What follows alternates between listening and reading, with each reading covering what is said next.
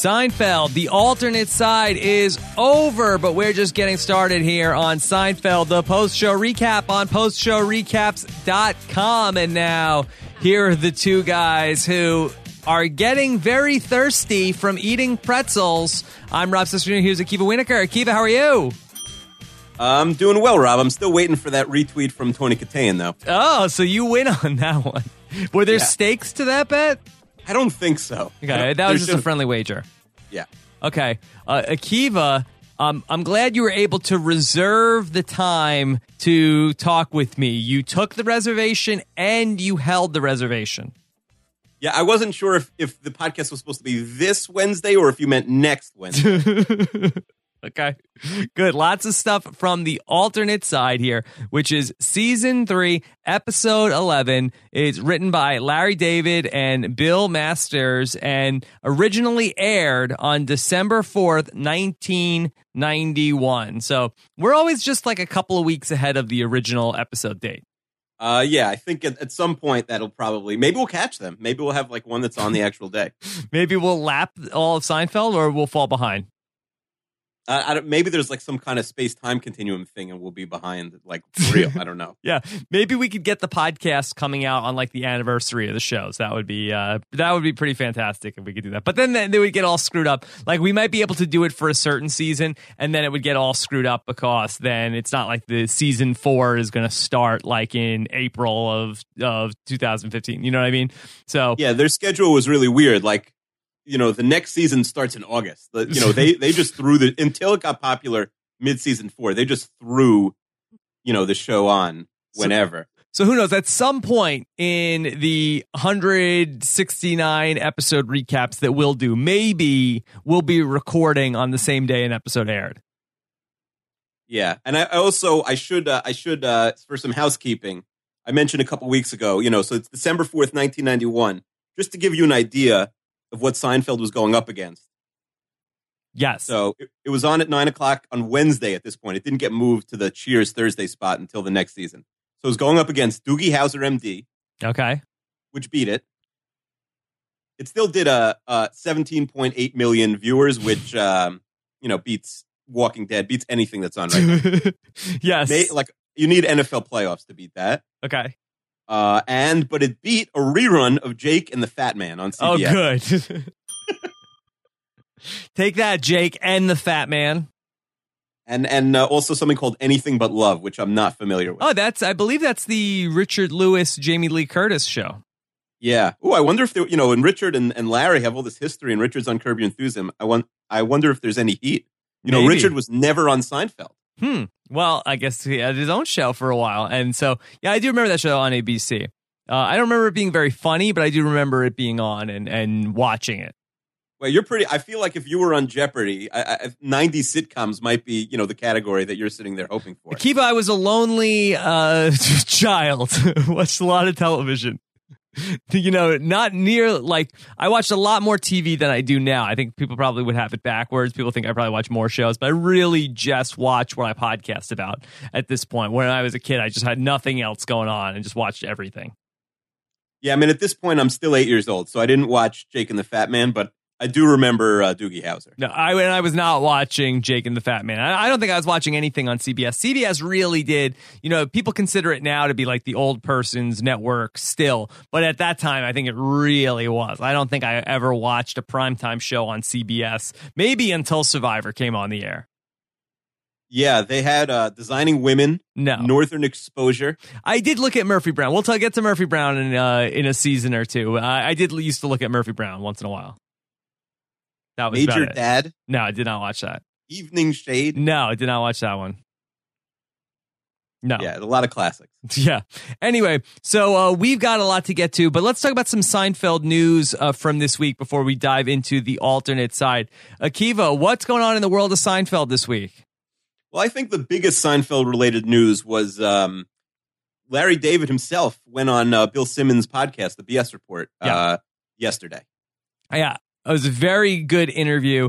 I do enjoy the BS Report. I'm not a big basketball guy, so they lose me with a lot of the basketball stuff. But I thought this was a really good interview, and I thought that Bill asked Larry some very good questions. Yeah, he did. I mean, Bill does a good job. He doesn't do any research, and he even said that. But he, sometimes you'll be sitting there like, oh man, I wish he, looked stuff up. But he doesn't have a team. Like if someone goes on Howard Stern, Howard has Gary and people researching, and that's why he always asks the perfect question. But here he doesn't really have someone doing that because there was a lot of good questions he could have asked Larry. But what do you think were the most sort of newsworthy or interesting things he said? Well, from a Seinfeld perspective, there was the discussion of the finale. And I thought Larry got very defensive about the Seinfeld finale. And I think that Bill sort of like put up a straw man and said, well, there are some people on the internet who would say this about the finale. And I thought that Larry David, which is interesting as opposed to some of like the creators of Lost when they talk about the finale, where they sort of said, yeah, maybe we should have done things differently, or maybe we were a little tone deaf. Larry was sort of like indignant about it. Like, no, this was the finale that we wanted for that show. We weren't going to give you a Cheers finale, which was going to be a chance to say goodbye to the characters. I thought that was a good idea to have a courtroom and to have everybody come in and testify and be able to show the clips. So he seemed like he's still very proud of the finale. And I think it's going to be something that we'll be watching for as we, continue our march towards the Seinfeld finale. Yeah, I mean, and it was also interesting because he said the backlash to the finale made him not want to do finales anymore, which I guess leads into the fact that he said 8-1 odds against Curb Your Enthusiasm ever coming back. Yeah, so I wonder if Curb Your Enthusiasm is dead, is over, but Larry, because he's so hurt by the backlash to the Seinfeld finale, just won't do a finale to Curb Your Enthusiasm because he doesn't want to go through that whole experience again of, I didn't like the finale. It ruined the whole show for me. Yeah, I mean, the way Jeff Garlin always explains it, and he's, I don't know what his title is on Curb, but I guess he's probably the number 2 to Larry David. And the way he explains it is that, they don't plan on having a season. Larry just kind of has one funny idea, and then he tells Jeff, and then they tell the team of writers, and then they, eventually do it. So I think if Larry has a good idea, maybe if the play fails, I think his movie, which Bill should have mentioned, because the movie really was probably a flop, and it wasn't such a good movie, being a fan of like almost everything Larry David. Which movie? He did an HBO. Oh yeah, the movie. HBO. I turned it off. Yeah, it wasn't good. I watched it, but it was one of those I was like playing Words with Friends the entire time. Yes, with John Hamm. Yeah, Words with Friends. No. The movie's with John Hamm. I didn't think you play Words with Friends with John Hamm. That would be nice. What's his name? Yeah, I don't know. Maybe I'll try John Hamm when I'm done with this. Yeah. No, I did think it was kind of boring, the HBO movie. So, all right. So we'll see. I was thinking though, like if they did another season of Curb Your Enthusiasm, I feel like we're right here ready to go with the Curb Your Enthusiasm podcast. Yeah, I'd be happy to do it, but I do think the show needs to come back. If it doesn't come back, we could probably do like a top 10 type thing. Yeah. But if it comes back, I think, yeah, we're sitting in the driver's seat right now. We're ready to go. We're ready to go. And we are parked on the correct side of the street. We don't need Sid to move the car to the alternate side of the street. We are ready to go. Just give us a call, LD. Yeah, we're ready. All right. So make sure you don't miss an episode of the Seinfeld Recap Podcast. We are almost halfway through season 3, but plenty of green pasture in front of us, ready to go with all of the greatest Seinfeld episodes yet to come. Make sure you're subscribed and locked in. Go to postshowrecaps.com/Seinfeld iTunes. All right, let's dive into the alternate side. And lots of talk about cars in this episode. And of course, Jerry's stand-up act is going to reflect that, talking about, he says that the car alarm is very similar to a nervous, hysterical person. Yeah, I do think that this was at the time where the car alarm was relatively new and it was like funny to joke about still. Yeah. And now I don't feel like the car alarm technology has advanced very much since 1991. I mean, what should it be? Should it be like ringtones? I don't know. I guess then you could personalize your car alarm and then that's my car, because there is so much like you hear a car alarm, nobody's like, is that my car? Is that my car? Nobody really ever seems annoyed. Or if you do hear a car alarm, is your thought ever like, oh man, a car's being stolen? No, that would never be a giveaway. And you're right. Especially if you're in like a Walmart or something and there's like 1,000 people, you can't just find it from, hitting the button. No, definitely not. So I think that there is some room for improvement in the car alarm field. All right. So we start in Jerry's apartment, and Jerry is realizing that his car has been stolen from outside of the building. Yeah. I mean, I've said this a lot, but this is early 90s New York. Like, cars were getting stolen every 5 minutes. So this was like very, this was like a very sort of realistic, like obvious plot for them to have. Now, do you notice George is wearing the Mets hat in this scene? Yeah, George has got his Mets hat on. I don't know. They're bouncing back and forth between, who's a Mets fan and who's not at this point. Yeah, there is very little in Seinfeld of I'm a Mets fan, so I can't be a Yankee fan. And I wonder if that's sort of like reflected by, Larry and Jerry. In the BS report, there was a lot of talk about Larry and his sports teams. And it made it seem like Larry David is a Yankee fan, but also roots for the Mets. Yeah, I mean, he said he likes, for football that he's a Jets guy who roots for the Giants. But I think you and I both know you either root for one or you're not really a fan. Yeah. It's tough. It's polarizing right now. Maybe if you're an older guy, maybe that was the case where you could be more. It was less polarized early on in the 70s, 80s, but I don't know.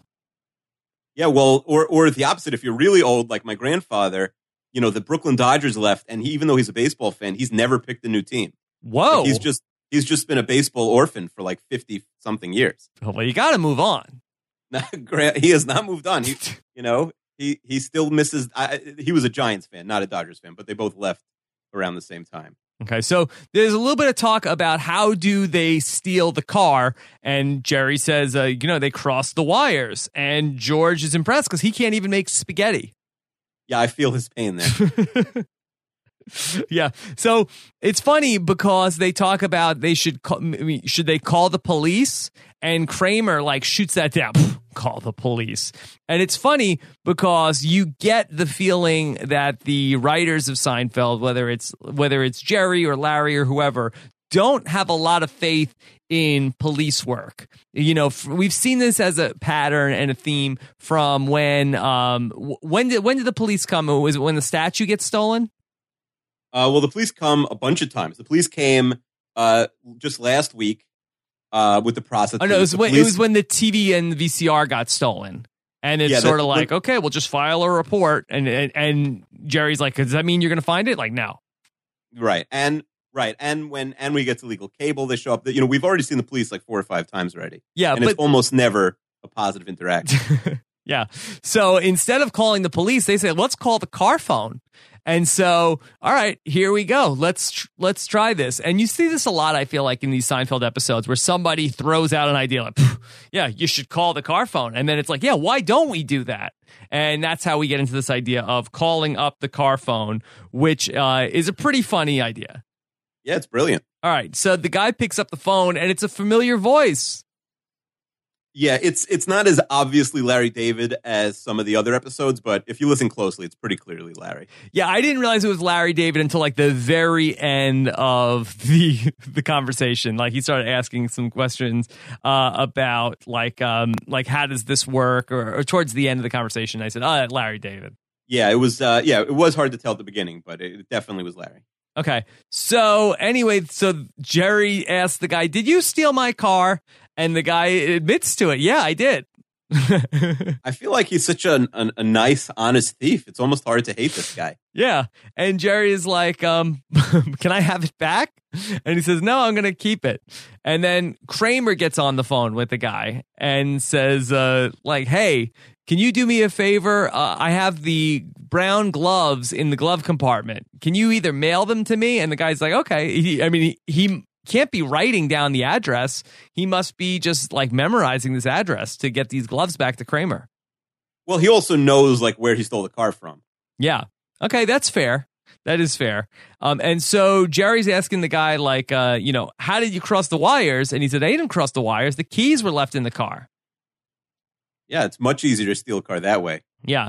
Okay, so we find out that the keys were left in the car because Sid is the guy who moves all of the cars from one side of the street to the other. First off, Akiva, is this a thing?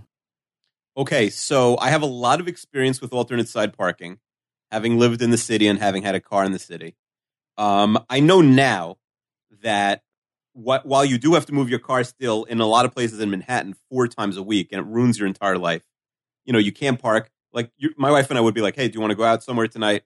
Like, oh no, we have a good spot. Like we don't have to move it in the morning, but if we go out now, we're going to have a bad spot, and we're going to have to, get up and move the car, 12 blocks away where you could find a spot. Sometimes you'd circle for an hour in Manhattan. I can't stress enough how bad parking is in Manhattan. You just circle the block for an hour. So anyway, if you are in your car, you can sit in the bad side of the street and then just get out when, let's say it's, 9:30 to 11 o'clock, they're sweeping the street. So you can get out. But if you were responsible for like 50 cars, there's no way they'd let you do it. Okay. So if you stay in the car, you'll be okay. In your own car. I mean, I guess if there was like a guy who really knew the cops and was the problem is it doesn't work because when the street sweeper, the point is for the street to be cleaned. And when the street sweeper comes, you can't move all 30 cars off the block so he can sweep it. So everyone's getting tickets. All right. So this is plausible still even in 2014. It's plausible, but yeah, it's not, It holds up. It holds up. Alternate side is the worst thing in the whole world. All right, so let's meet Sid. And Sid, maybe he's getting too old for this. Yeah, I mean, maybe it's a young man's game moving the cars across the street. Okay, so maybe Sid is getting too old, but he definitely does have to go on a vacation for a couple of weeks, or he's going away to go visit. What is the relation of the person Sid is going to visit? He's going to, he says he has a sister in Virginia here, and later we learn that he also financially supports this sister in Virginia. Man, this moving the cars is a good racket. Well, that's what they said. He only works 3 hours a day, and he's making a killing. The truth is, if George wanted to do this, couldn't he just go to like the next block and start the same business? You would think so, but I guess he wouldn't know anybody. I mean, at least Sid has like made these relationships. What's he going to do? Go knock on everybody's door? I guess you need what they say is true. You need connections to be a street, a car parker. I guess so. So in addition to all of this car parking, there's also a Woody Allen movie which is shooting nearby, and Kramer is an extra in the Woody Allen movie. Yeah, it's also, if we're really going to nitpick, if anybody's ever walked the streets of Manhattan, they know that if a movie is shooting on the street, there are signs weeks in advance says if you park here, every car is being towed. So I'm not sure how all these cars are on the street. So because of the movie, is that why there's all? Yeah, like where I used to work, it would always say like Boardwalk Empire is shooting here, next Thursday. Call so and so if you have any questions. Like the manager of the show. But if your car is here between 9 a.m. and 1 p.m., it's going to be towed. Okay, so we're finding out about Kramer's spot in the movie, and some guy asked him if he wants to be an extra because he has a good look, right? I mean, Kramer looks, I don't know if he's a leading man, but he's certainly, and he's an extra. He's a good extra. All right. So we get into the business of this Wednesday versus next Wednesday. Has this come up before on Seinfeld? Not yet, but it's in some capacity it comes up again. Okay. This Wednesday versus next Wednesday. So we find out that Sid is going away. It sounds very familiar, this conversation. Well, you've seen Seinfeld a lot of times. I guess so. Anyway, so George is going to take over for Sid. Sid does not seem reluctant at all to let George take over his business. Yeah, he probably does not know George so well. Yeah, I mean, but if you were Sid and this was your livelihood, like, doesn't it seem like you would have somebody in the waiting? Like, how does he know that George isn't, one, going to do a terrible job like he does, or two, like, not going to do a better job than Sid and just take over the business? Yeah, it's poorly thought out by Sid on many levels. You're right. You would think that Sid would have like a backup, like a friend who he trusts. Yeah, because if he's going to let the cars just not be parked, then his customers will probably be upset with him. Yeah.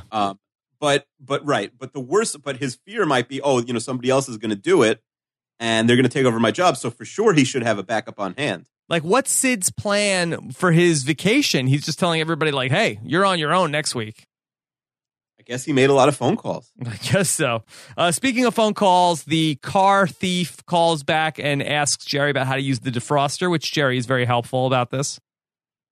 Listen, this car thief is, he's quite the guy. All right, so now we get to Jerry and Elaine at the rental car place, which is one of my favorite scenes.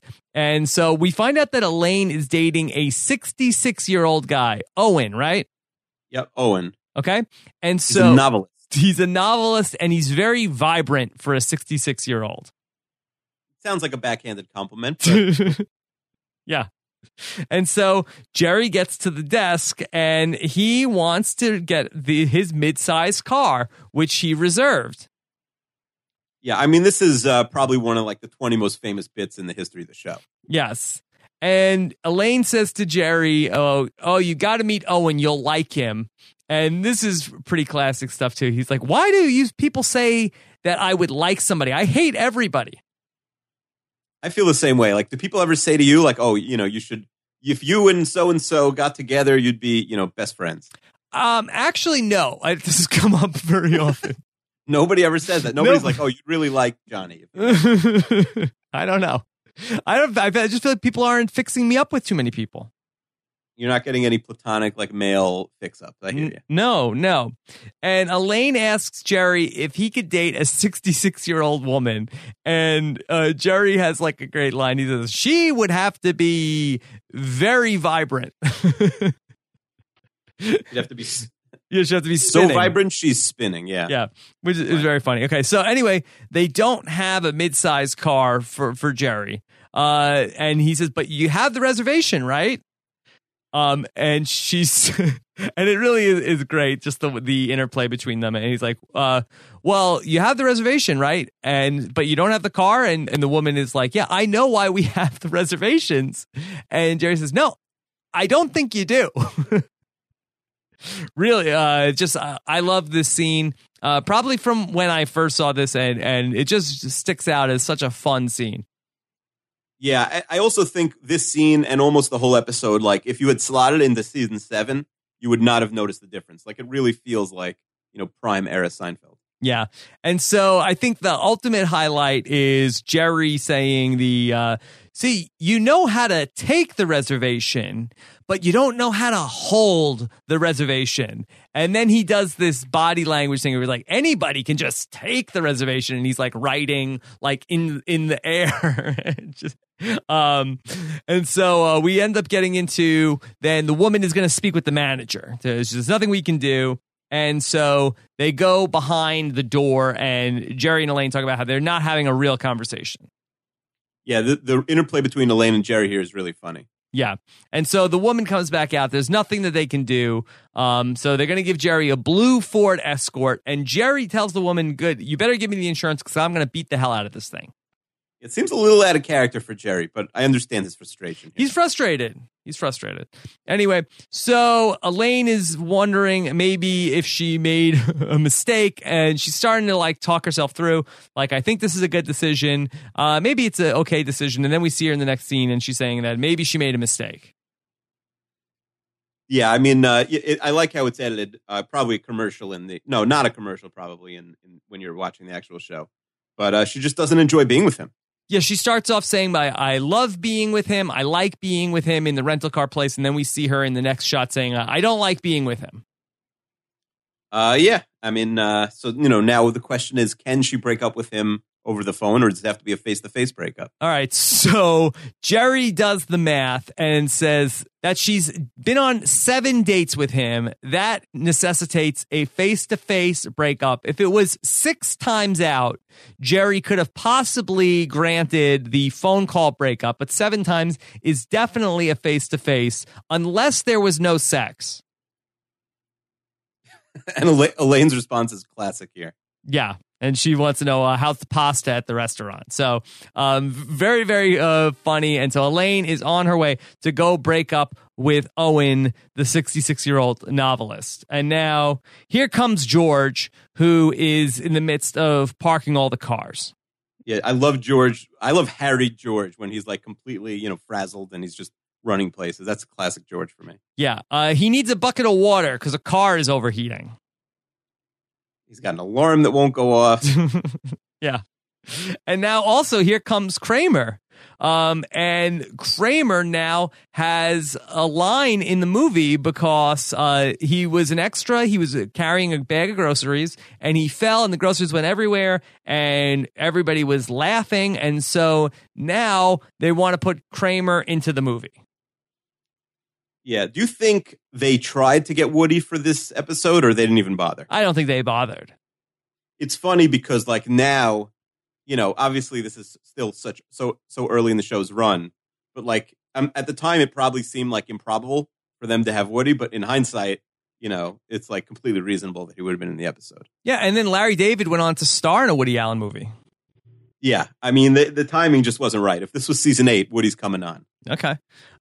So we end up finding out that Kramer has a line in the movie. And so he's going to be at the bar and he's with Woody Allen. And his line in the movie is, "Boy, these pretzels are making me thirsty." And we get into one of the classic line repetitions in Seinfeld history throughout the rest of the episode. Yeah, they first everyone does their take of "these pretzels are making me thirsty." Yeah. And I think George wore it best. Yeah. How would you say it? This is, you're putting me on the spot here. Yeah. These pretzels are making me thirsty. Okay. Go high with the first and low with the second one. I think I would do it. These pretzels are making me thirsty. I'd put to who? I don't know. You make it about you. Yeah, like somebody said, "Boy, but these pretzels are making me thirsty." Like, no, well, these pretzels are making me thirsty. Right. That's right. This is a little bit more like the ocean cold, that sort of thing. I'm one-upping the other person who said that their pretzels were making them thirsty. Don't be a one-upper. Did you think this was sort of a meta joke where Jerry does it and then is it Kramer that says to Jerry, "You don't know how to act"? Yeah. I do. Yeah, I think it's early enough in the show's run. I mean, it was such a common critique of Jerry that he didn't know how to act. And it was funny, Simmons said to Larry David on the podcast, like, your acting got really good as the show went on, which was a little bit of a backhanded compliment, although Larry, he took it for what it was. He understood. Yeah. I think so. But Jerry really, never improved. He was just always playing himself. Yeah. All right. So George does these pretzels are making me thirsty, yelling out the window, and like Jerry holds his nose after George is reading, and he's like getting mad.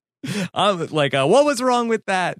So he's down to go and try to move the cars around. But anyway, we find out that Elaine tried to break up with Owen, and he is in a dire situation. Yeah, so this is really where the episode gets weird. I think now is probably the point, the part where it's worth bringing up that Jerry went on the Andy Cohen show or whatever that's called, Watch What Happens Live or something on Bravo a year or two ago. And Andy asked him what his least favorite episode of Seinfeld was. And he didn't say directly, if you listen, that this is his least favorite episode. But he did say basically, I'll give you the direct quote that he tells Andy Cohen. Jerry says, "There was one where a guy had a stroke and we were feeding him on the couch. I felt very uncomfortable with that episode." So I guess that was the closest he could think of in terms of an episode he wished that he hadn't done. Yeah. And I guess I can see it. I mean, people have pointed out that, they do far, they take down far greater sacred cows than Owen here. But I don't know. The issue he probably had, and I think is reasonable, is how poorly done the stroke is. Well, I think that this is an interesting point, and I sort of had that in the back of my mind that you said that Jerry didn't like this episode, but watching this with fresh eyes, I couldn't tell you the last time I watched this particular episode, and I remember vividly all of the stuff about these pretzels are making me thirsty, and also the stuff with the rental car place. But this was the part of the episode that I didn't really remember well, and I have to say I do feel like the stroke stuff. I don't know if we've become more sensitive to it or just as a grown up. Like I've become more sensitive to stuff like this of like knowing people that, have had this sort of thing happen to them where I definitely found it harder to find the humor in this. And I felt like it's a very dark comedy. And I think this is the darkest thing we've seen yet on the show. And maybe I'd like to sort of track as we go through this. What are the darkest things that we've covered yet on the show? And I think this is the new number one. Yeah, it's not even a question. The Alternate Side is one of the darkest episodes of the whole series. You're right. All four people, all four of the main characters at the end of the episode come out, not just not winning, but like suffer like decisive losses in this episode. And the stroke stuff, I think if you think about something like Susan Invitations, she dies and it's ridiculous. But one, most of it plays off camera, and two, it's funny.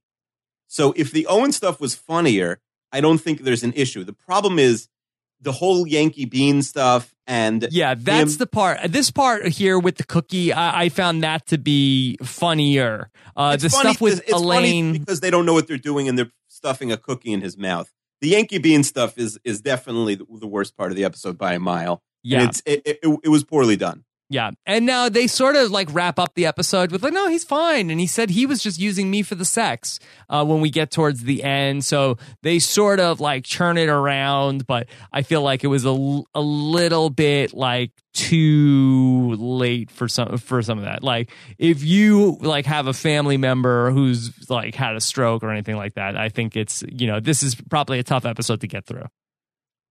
Yeah. I mean, again, if it was funnier, it's hard to, they make fun of a lot of sort of things that would be offensive if they didn't do a good job. But here, they just missed the ball completely with Owen, I think. All right, so number one here is the Owen stroke. What's our number two right now? In terms of the darkest thing that's happened so far? Yes. I mean, the pony remark is pretty dark.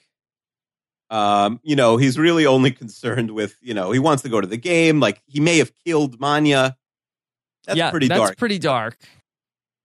Anything else? What else is really dark? The Chinese restaurant they don't get to eat. That's pretty dark. For you. Yeah. Yeah.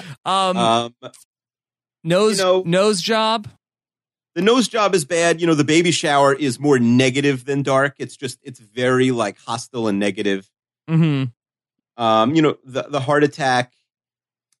Season one in general is a little gloomier, but this I think takes the cake by a mile so far. But it's definitely an interesting thing to track to see what episode, if any, tops the Alternate Side. Okay, so we'll have this as number one, the Owen stroke, and let's put 2 at the pony remark. Yeah, and we'll reserve the right to update that list. All right, so let's keep going through it. So now we have Owen in here, and we need to get the ambulance here, but George is clogging up the street with moving all these cars around. Yeah, I mean, you gotta love George. I wonder how many like deaths these people are responsible for over the course. Well, quite a bit, and this sort of ties back into looking at the show through this prism. You certainly understand why Larry David felt like these characters needed to ultimately pay for their sins, which they were unremorseful for through the entire run of the show. Yeah, the problem is they didn't set it up at all. It is what people would say. I mean, I don't want to get too far into the finale, but but I think that's what the critique was, that you're right that they were awful people. But we never really, nobody ever said it's a show about awful people. They just said it's a show about nothing. Mm-hmm. Yeah. So maybe they had a hard time of they knew what the show was, but they didn't do a good job of messaging what the show was or what their opinion of the show was. I think that's fair, but I think a lot of what Larry said is legitimate also. Okay. All right. Let's not go too far off the beaten path here. So we end up with, trying to decide what do we do something with his extremities. There's some funny stuff with Kramer. Jerry says, let's elevate his feet to get the blood to his head. Kramer says, no, you want to elevate his head to get blood to his feet. I know. I would be terrible in these situations. Like I've never taken first aid. I'm like one of the last people that you'd want to have around if something like this ever happened. No, I wouldn't know what to do with it. Kramer says maybe he dropped acid. It's pretty funny that Kramer's like assuming Kramer seems to know a lot about like drug addicts' habits. Yeah. They talk about putting a paper towel on his head. No, that'll just drip everywhere. And they said maybe he's diabetic and he needs a cookie. Wouldn't Elaine know if he was diabetic by date 7? Listen, these are very narcissistic people. Like, who knows what they know about other people? And they debate what to do with the cookie. They put it in his mouth. They say maybe let's put it in the blender, but a cookie doesn't liquefy. How does Elaine argue that a cookie is going to liquefy? I'm not sure, but I do love when he puts the cookie in his mouth and he starts, moving his mouth up and down to chew it for him. Yeah. All right. And then we hear like a crash outside also. All right, so finally we get to the paramedics come up and they buzz up and Jerry is looking at the guy and talking about like he's a pretty good looking guy, but his eyebrows are really running wild. And I did think this was it's dark, but I did find the humor in them like looking at him and being like, I bet he wears slippers. Yeah, it's not out of character. And again, if it's funny, it works. But if you're gonna take on these serious things, then you have to hit it out of the park. But yeah, that is funny. They're just like Jerry. I mean, again, Jerry's like me and you. He's completely useless in this situation. He's not helping out. All right, so the ambulance guys come up. Also, good looking EMTs. Yeah. They probably, they casted for, hot EMTs. So they talk about how they got into an accident with a blue Escort, which we know is Jerry's rental car. Jerry's only concerned at this point with the car and not with Owen at all. Yeah, and they want to know who put cookies in his mouth. It's a fair question. Yeah. All right. So we finally get George up there. There seems like there's no recognition between George and the EMTs. Now listen, George, they're busy. First of all, they're working. Yeah. Woody Allen certainly recognizes George as the idiot. Yeah. In the car, but I guess the EMTs didn't. But because Kramer comes up and he says that basically George has also held up production on the Woody Allen movie with all the horn honking and everything, and Woody Allen has been referring to George as the moron in the blue jacket. Yeah, I mean, George is so honored that Woody Allen even knows his name. Yeah. George wants to make it up to Woody Allen. He wants to apologize. And Kramer says to George, next time he talks to Woody, he'll bring it up. And then he puts on sunglasses because now he's like a Hollywood guy. Yeah, and I guess it's worth talking about the deleted scenes here. Yeah, go for it. So the second one of 2 happens right now. And there's not so much. It's most of this scene. And then Elaine really doesn't want to go to the ambulance, but Jerry tells her she has to go. Yeah. The earlier deleted scene was just Elaine giving a little more background into why she was tired of Owen. And, she was upset that Owen corrected her saying the word scourge. Yeah. Yeah. Because Elaine can't date and watch her grammar. Yes. Yeah, I thought it was cute, but again, they have not deleted anything yet to this point where we're saying, oh my God, how could they have cut that? Oh, that was so funny. Yeah, I mean, they're not showing us every deleted scene, but you're 100% right. This stuff is deleted for a reason. Yeah, they know what they're doing with these deleted scenes. All right, so let's get to George with Sid. And Sid is disappointed in how George has done. Yeah, I mean, Sid should have thought, long and hard before he, just left his business in George's hands. Yeah, and so Sid is asking questions to George about how do you know how to drive? Because moving cars from one side of the street to the other is as easy as putting on pants. And Sid is curious to know how George got his pants on. I love when George gets defensive, like even though it's like a rhetorical question. Yeah, George is like, let's stop talking about the pants. Yeah.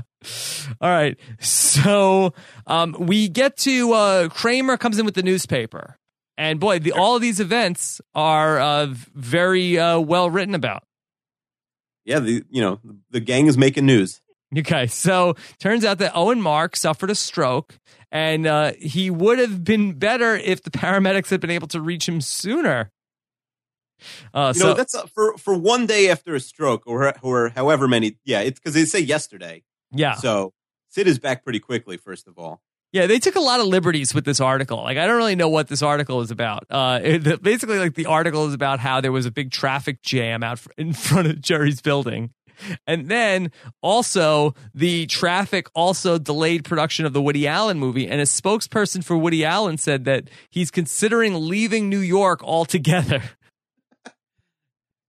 First of all, the idea that they would, like, the day after someone has a stroke, like, place blame in the newspaper.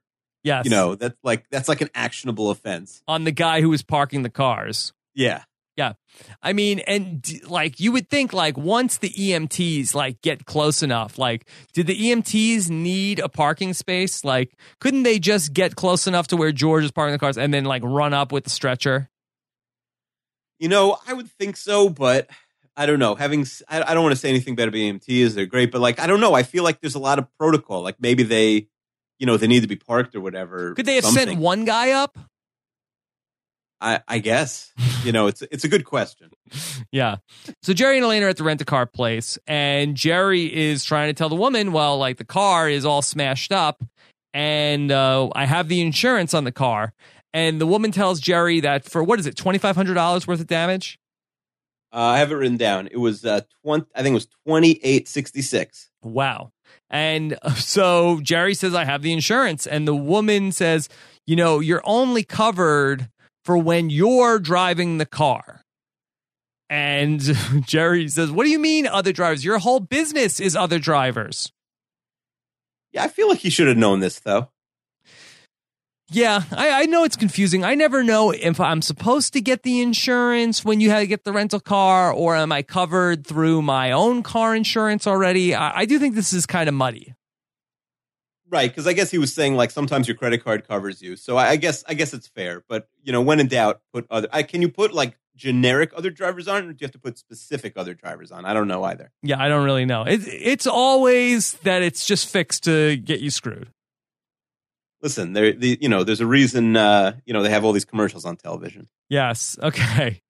And so the woman tells Jerry, as it stands, you're going to be responsible for this damage. And Jerry gives her these pretzels are making me thirsty. Yeah, a little wacky, but we'll take it. We'll take it. And if we were still calculating the running, how much is Jerry under for the series, this is another big blow to Jerry's bank account. Yeah, I mean, we haven't really had one in a while. I had it written down somewhere, but let's say he's down about $5,000 right now, Jerry. Oh, I think he's probably closing in on 10 at this point. Oh, you're right. You know what? With the stock tip, he did go up a little, but yeah, let's give a loose estimate of about $10,000. Yeah, between just the stock tip, the suede jacket, and this, I mean, we're got to be up over closing in on $6,000. Yeah, fair point. And we'll see if he's even Steven by the end. Yeah, he doesn't seem like even Steven so far. No, but things pick up for Jerry. Yeah, unless he's just making so much money doing stand-up that it's just like, okay, well you can't count your income. Like, everyone is at least even with including income. Nobody loses money. Some people do. I guess professional poker players. Yeah. All right, so let's get to Elaine with Owen, and we get the infamous Yankee Bean. Yeah, I mean, Owen is actually doing a decent job of replicating the stroke victim. Yeah. It just it should be off camera or something. Yeah, and you would think that Owen, especially somebody of his means, would have some kind of actual nursing care. Like, he wouldn't be relying on Elaine to be doing all this stuff for him, right? Oh, for sure. And he'd probably qualify. You know, he's over 65. He'd probably qualify for one also. Yeah, so you would think so. But anyway, so Elaine is giving him the "we have to talk." She's breaking up with him. She says she likes coming here and feeding you. That's the good stuff. But, you know, she talks about how she likes running in the park and doing stuff. So it's very uncomfortable, this breakup scene between Elaine and Owen. Yeah, I mean, she's basically saying it's not you, it's the subway line. Yeah, so she has to transfer on the subway. And she ends it with "these pretzels are making me thirsty." Yeah, you know, I have to say that I couldn't find much about what Owen's doing now.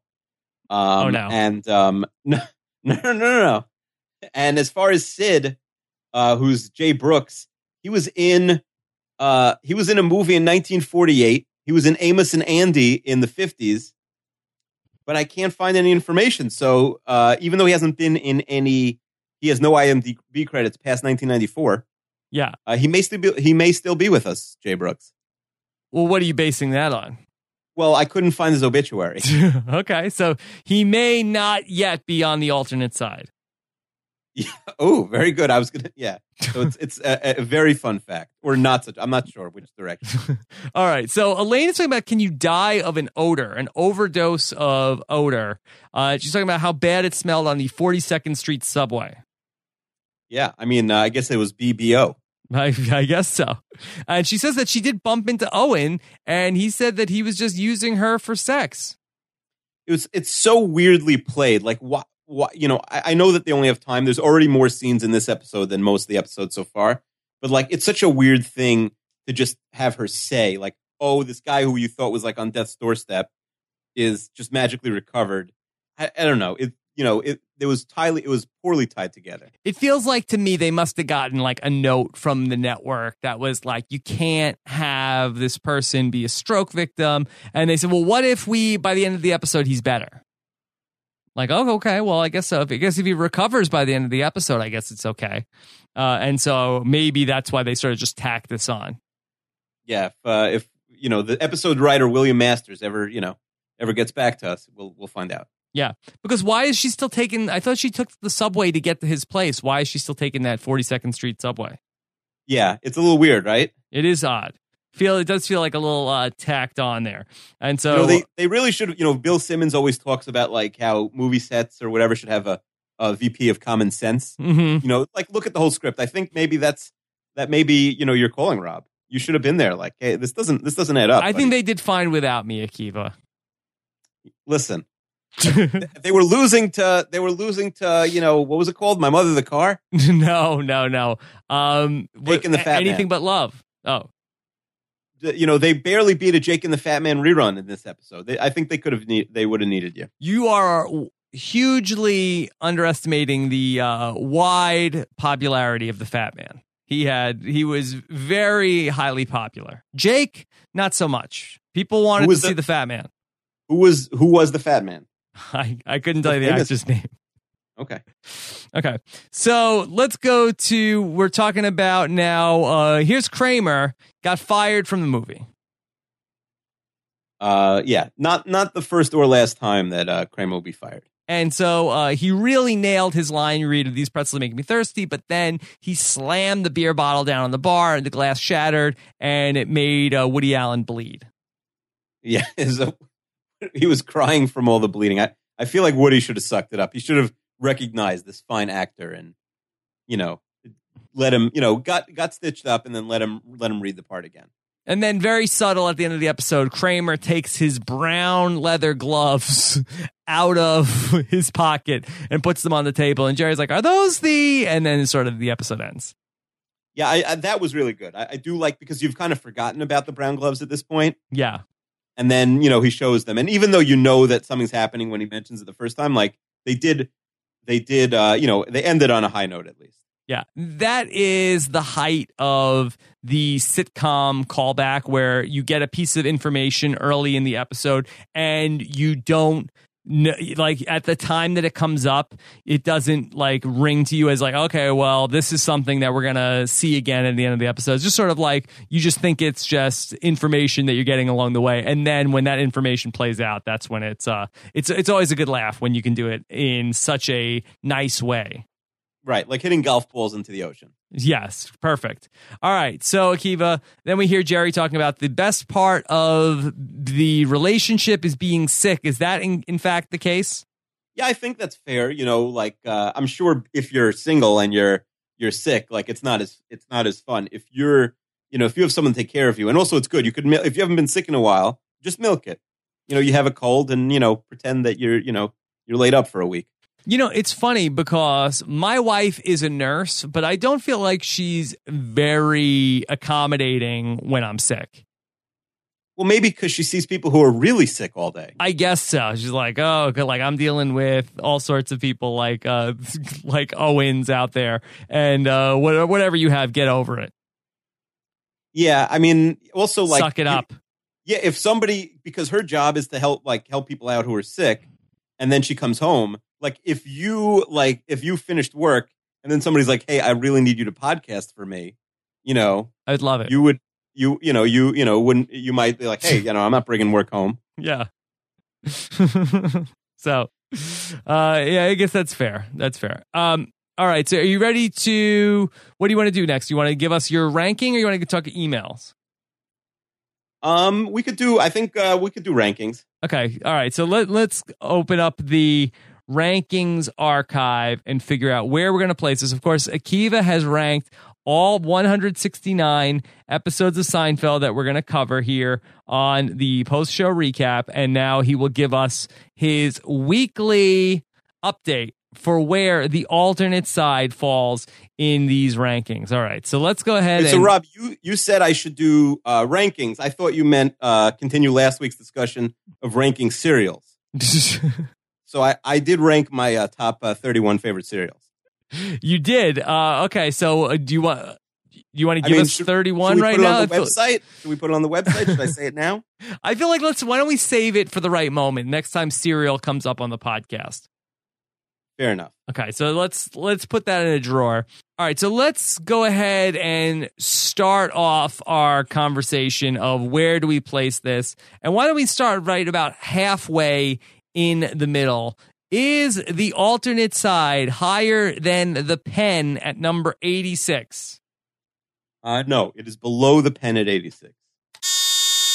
All right. Is the alternate side higher than the Deal at number 101?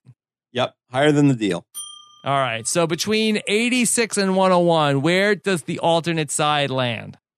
It's number 99. 99, primetime 99 for the alternate side. So it is on the grind and ready to go. Episode number 99, the last of the double-digit episodes for Akiva. Okay, so let's jump into taking some emails. Let's start off with Chester this week. Sometimes we end with him. Let's start with him this week. Chester. Well, Chester's a big celebrity now. I just have to tell you. Oh, why? This may be the last time he writes in. Why? What is he doing? He just made a lot of news this week. Is he in a Woody Allen movie? He's not in a Woody Allen movie, but he was in the paper, just like the Woody Allen movie. Yeah, what did he do? I mean, I don't know. He may have to write in and tell us about this. I don't want to blow up his spot. Okay.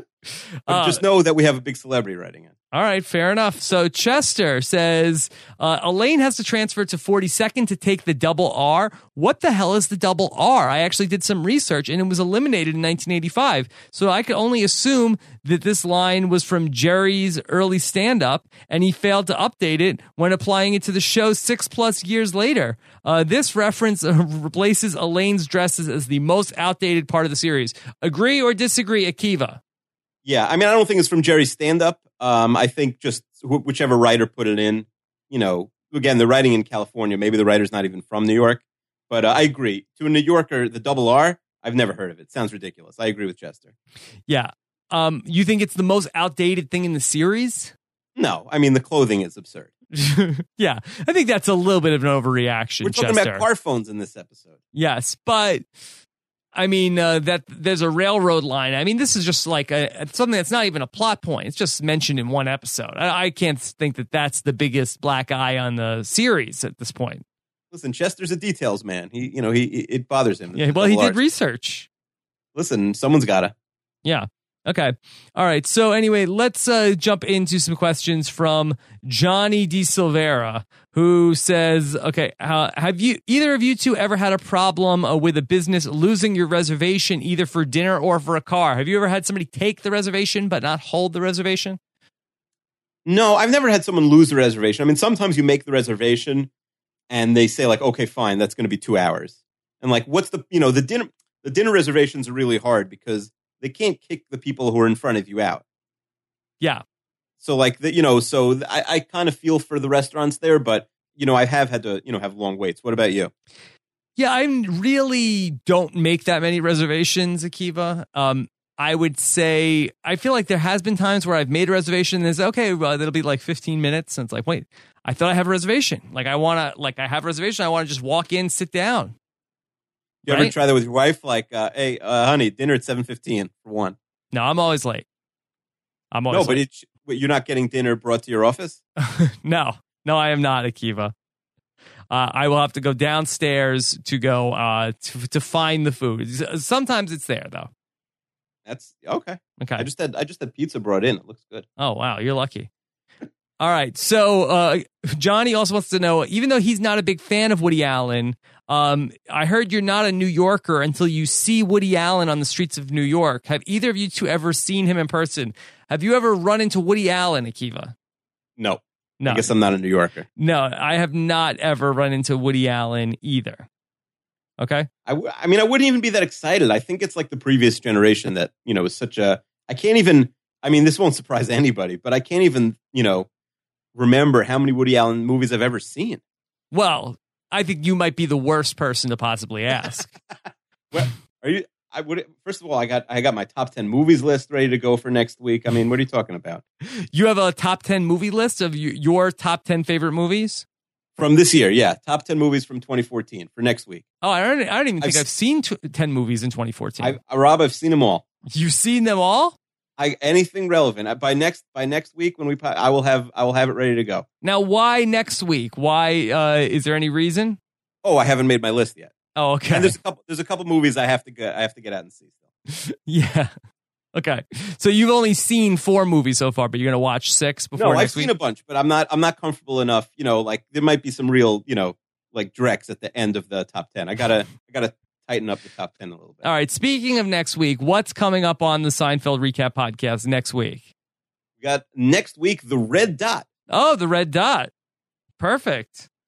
Yeah, we're really getting into, the meat of the episodes. Yeah, we definitely are. Okay, so The Red Dot with Akiva next week on the Seinfeld Recap Podcast. All right, get your emails into us every week if you want to hear us answer them on the show. The email address is Seinfeld@postshowrecaps.com. So very much looking forward to that. I really like this episode, The Red Dot. I want to make sure, I hope it's going to hold up on the rewatch, but I'm very excited for this one. Yeah, would you? I didn't really hear your opinion. Where would you have it above so far? Do you like it more or less than The Pen? I'd say probably a little bit more. It's hard for me to do these rankings. I really struggle with this. I love these pretzels make me thirsty. I love the reservation stuff. The stroke stuff, there were some jokes there, but I just kind of feel not great, laughing at the Owen stuff with the stroke. So maybe overall as a whole, The Pen was probably better, but I feel like there were higher points in the alternate side. Yeah, I think jokes per minute, or JPMs as they're called in the business. I made that up. Yeah.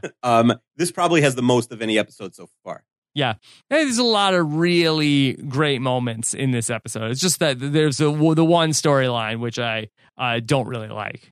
Yeah, and they didn't tie it together. They just, everyone says these pretzels are making me thirsty, which is funny, but first of all, some of it is like a little forced at the end. Mm-hmm. And they don't, the plot doesn't really tie together. They just come together at the end and talk about, their situations. Yeah. It's a little bit lazy. Yeah. All right. So we will be back next week to talk about the red dot. Akiva, do we have a hashtag for the alternate side? Johnny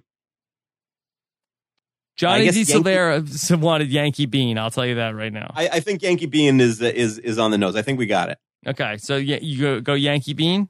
Yeah, why not? All right, there you go. All right, so let us know what you thought about this week's recap. We'll be back next time to talk about the red dot. Follow Akiva on Twitter. He's at Keeve26. I am at Rob Cesternino, and we'd love to hear what you guys have to say in the comments, and we'll talk to you again next week. Bye.